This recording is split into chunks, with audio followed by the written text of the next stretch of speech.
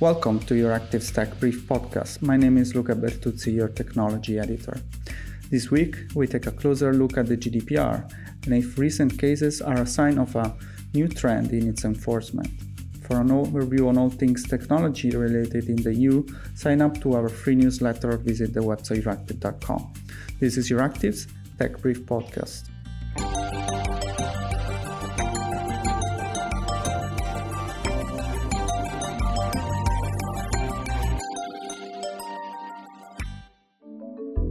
In moments of uncertainty and crisis, technology can support democracy, securing democratic institutions, increasing transparency and accountability in governance, and protecting and promoting human rights. Google is working with governments, NGOs and experts in Europe to protect citizens and the public space, and have committed $10 billion by 2026 to strengthen cybersecurity. Today I'm joined by Vincenzo Tiani, a partner at the law firm Panetta. Hi, Vincenzo. Hi. And by Isabella Rocha, Managing Director of the International Association of Privacy Professionals in Europe. Hi, Isabel. Hi, Luca. So we are here to discuss how the GDPR enforcement is going. And this week, we have seen the Irish Data Protection Commissioner issuing a massive 405 million fine against Instagram. Vincenzo, what is your take on this decision? By European standards, this is undoubtedly a considerable figure, probably also the result of the confrontation with the other DPAs, has happened already for other cases similar to this one. I guess that such large figure stems from the fact that at the heart of the decision is the protection of minors, who enjoy the enhanced protection of the GDPR, but which the text has so far left much to the discretion of companies by not providing detailed guidance, also in the respect of the principle of accountability. So there is no checklist in the GDPR in most of the cases, but it's really up to the data controller to find out the best way according to its business, according to standards in the sector, and so on. But I have to say that everything concerning minors and data protection doesn't follow clear standards so far. And so lots of companies have been still struggling to find a solution shared by everyone. This, on the one hand, has left to a lot of freedom for companies to decide how to proceed. But on the other, it leaves companies in the dark. So it is therefore normal that during the investigation, Meta changed the default settings for under 18s, but the authority could not overlook what had happened in the previous years, of course. However, it is too early to give a final opinion as the text of the decision hasn't been published yet. Isabel, let's look at the broader enforcement trend here, because the GDPR has often been criticized for lacking proper enforcement, especially on the major actors such as big tech. But it seems that we are seeing more and more fines against these big platforms. Do you interpret this as the tide turning? It's interesting how often we put the focus on big tech when we talk about the GDPR enforcement. I think that term is not necessarily well defined and it can cover a lot of different business models, a lot of different practices. So I think it's important to be mindful about what we've actually put under this umbrella term as big tech. It's not necessarily inherently bad, but we do see indeed a focus on some of the most visible decisions that are around a handful of players. That's, I think, part of what we visibly see.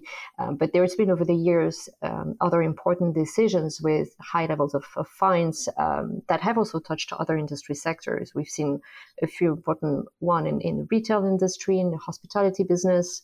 And how to explain that? Maybe for some sectors, the notions of responsible data governance is not built in their DNA, simply because they were not built as data-driven organizations. For many industry sectors, this is still a fairly recent shift. So perhaps enforcement against big tech can be seen as a driver, as an incentive to really encourage good behavior across the board. But I think we may see more and more representation of various sectors in the way data protection authorities approach their enforcement activities. But as I said, I think there's an important element as well to what enforcement actually is, which is that enforcement is not just about fines, right? The GDPR gives a lot of different tools to supervisory authorities to investigate, to provide advice, to require changes in practices. Fines are one tool in the tool shed, and it can be considered by some really as a last resort, even as the end of a process.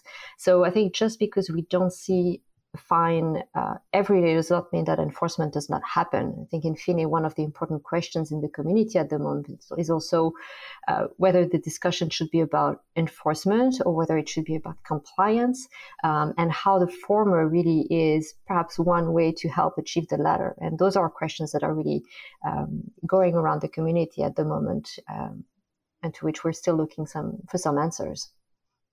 Indeed, and especially as journalists, we tend to emphasize the big fines rather than the compliance that is going underneath without too much noise. But just to follow up on that, Isabel, speaking of very visible cases, there are still a few pending with the Irish regulator, and perhaps the most significant one is the one that could lead to a stop of data transfer with the United States for Facebook. So we are hearing from media reports that there is a draft decision going around saying that indeed these data transfers should stop. Now, you are part of a global organization. What do you think could be the impact if such decision was confirmed? Right. So I think in the landscape of major decisions that we're awaiting for, I think the one you're referring to is probably the main one that everybody has on their radar. So we're still waiting for the decision indeed, so I won't bet on what it would entail. But I think regardless of the decision, its impact will probably be quite massive. But it will depend on a couple of things. I think how narrow or wide the decision is going to be is going to be an important element of it. Essentially, is it going to be only applying to a specific company concerned, or will it de facto apply to a broader set of players, to all actors who are indeed using specific transfer mechanism? Is it going to require to stop personal data transfers from the EU to the US, or will it require specific additional safeguards to be put in place? Like, there's a whole gamut of options there. I think it's premature to bet on what the DPC might eventually decide. But this is also why the community is so eagerly waiting for or concerned about potentially what the decision will entail. It is partly because of the size of the implications there would be going well beyond the Facebook company alone. So I think many in the community are perhaps preparing for what would be considered a worst case scenario, that the decision would apply very broadly to any organization that relies on this one transfer tool and standard contractual clauses for their transatlantic transfers. But I think the other important element there in the picture, which will decide on the impact of such a decision, is the fate of the transfer of the other element there that's important is also the fate of the transatlantic data privacy framework, which is essentially an updated process to the Privacy Shield agreement between the EU and the US. The completion of that process would mean an adequacy decision for at least some personal data transfers in the commercial area to the United States. And so that would, again, give some comfort to organizations that need to transfer data to the US, regardless of partly what happens through the DPC discussion. But there are, again, a lot of elements there that interplay with one another, and I think the main element really that everybody's focused on is the uncertainty itself and what will be required for organizations to be or remain compliant after those two elements have completed. If I can add something, I would say that It's true that we are still waiting for the new privacy shield for sure, and this kind of decision could speed up the negotiation perhaps, or had speed it up already. But it's also true that I see that the DPAs cannot remain on standby like for years, waiting for politics to make a decision. On the other side, the end result is that in the absence of high standards that are shared for data protection globally, we risk to have a sort of splinternet like the Russian or the Chinese model, which is contrary to the very spirit of the internet. So we really hope, for sure, we are all waiting for this decision.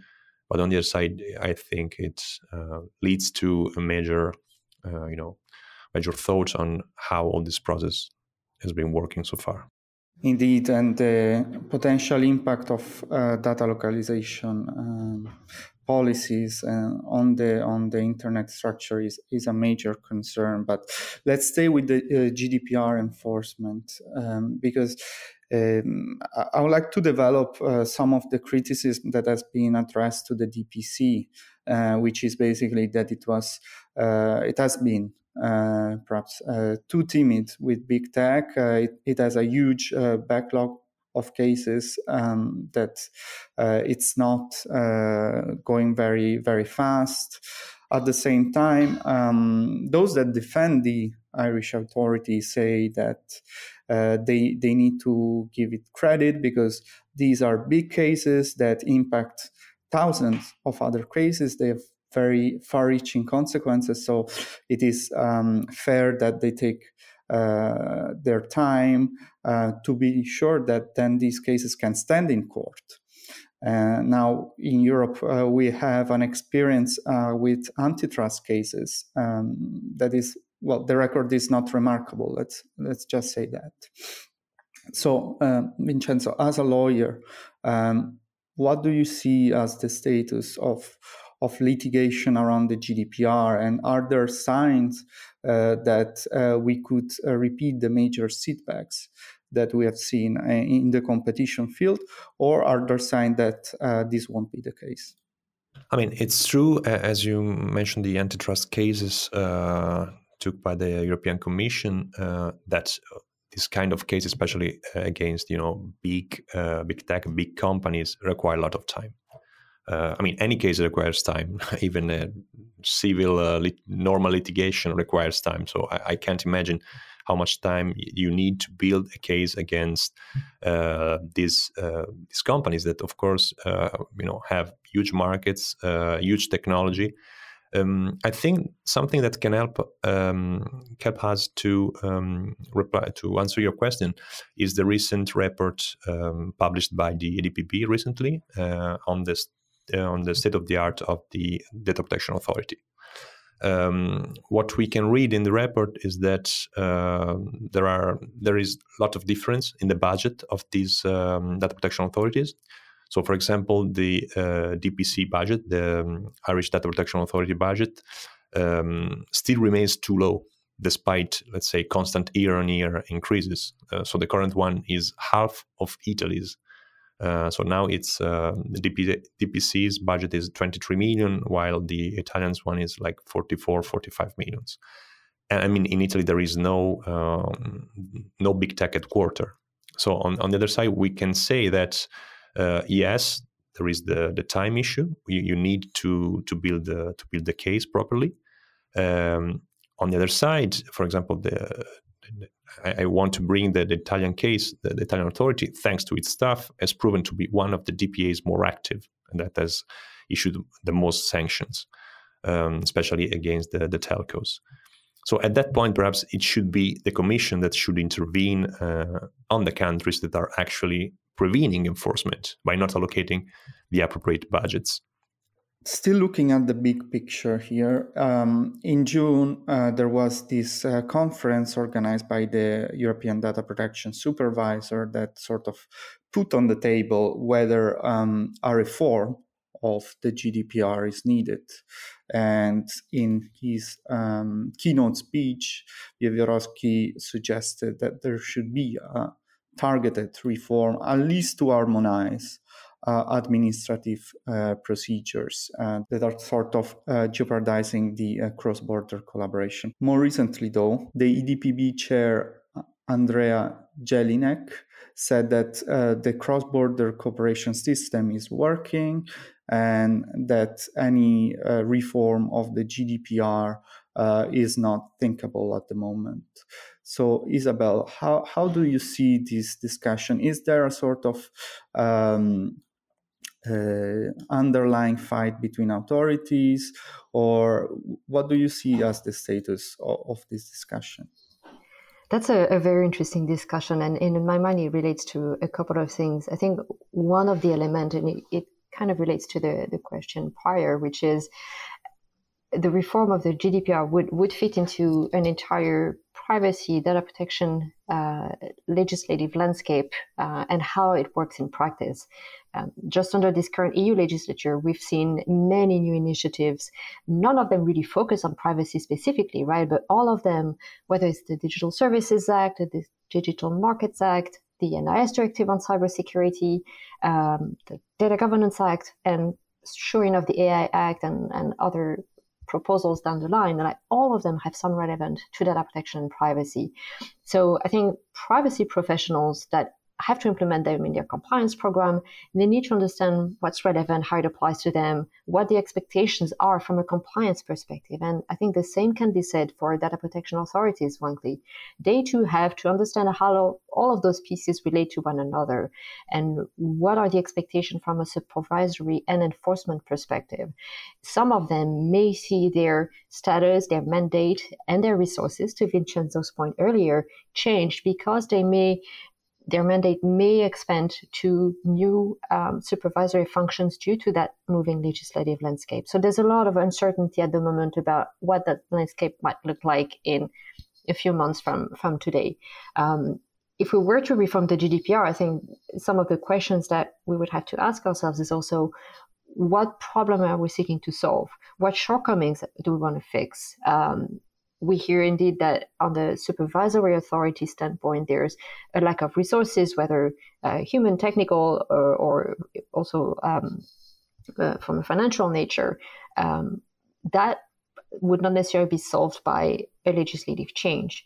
Whether a reform of the GDPR would be then addressing maybe the evolution of technology, of business models, and helping GDPR keep relevant as technology evolves. Not sure the legislative reform is the right approach there as well. So I think there's a real question about what a reform would be seeking to achieve.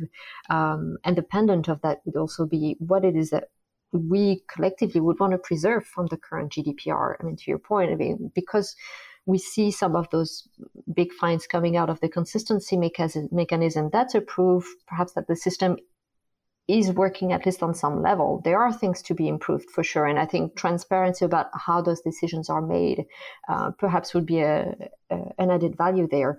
But the GDPR also has some pretty foundational concepts in it that are replicated around the globe as well. So I think raising the question or opening that box of reforming the GDPR needs to be framed with a proper debate around all of these elements as well. I mean, it seems to me that debate has started either by initiative of the EDPS or elsewhere by a civil society organization pushing, raising this question, let's say. Luca, from my experience, I would say that actually, I think in some cases, especially when a case is started by another country, so not, for example, Ireland, where there is the leading supervisory authority for a specific company, it's true that the tools are there, but perhaps, especially at the beginning, so first 2 years, some DPAs were too, let's say, shy or didn't want to use these tools. Because on the one hand, it's true that the risk of bottlenecks that occurred with Ireland was foreseeable from the beginning. But on the other hand, and I'm referring to this kind of cases, the GDPR provides for a cooperation and coordination mechanism between the different authorities, mechanisms that are perhaps not sufficiently followed, right? So there is actually in the GDPR, there are all the tools. So the leading supervisory authority doesn't have to, do all the work They can really collaborate locally with the local authorities that can do lead the investigation, and then just as a leading supervisory authority, they can just coordinate all the work. But on the other side, of course, again, these kind of cases require time. And I would like to bring the Italian case. I don't know in how many other countries this is a solution followed. For example, in Italy, the DPA proposes an immediate payment of the half penalty to facilitate the closure of the litigation. This is another way to conclude, to close a case, and perhaps could be an example followed by other authorities. Isabel Rocha is Managing Director for Europe at the International Association of Privacy Professionals. Vincenzo Tiani is a partner at the law firm Panetta. Thank you both. Thank you, Luca. Thank you. That's all we got time for this week. Don't forget to sign up to our free Tech Brief newsletters to stay on top of tech news and digital policy development in the EU and beyond. Also, don't forget to subscribe to this podcast published on Apple Podcasts, Spotify, Stitcher, and Amazon Music. This episode was produced with the technical help of Evi Chiori.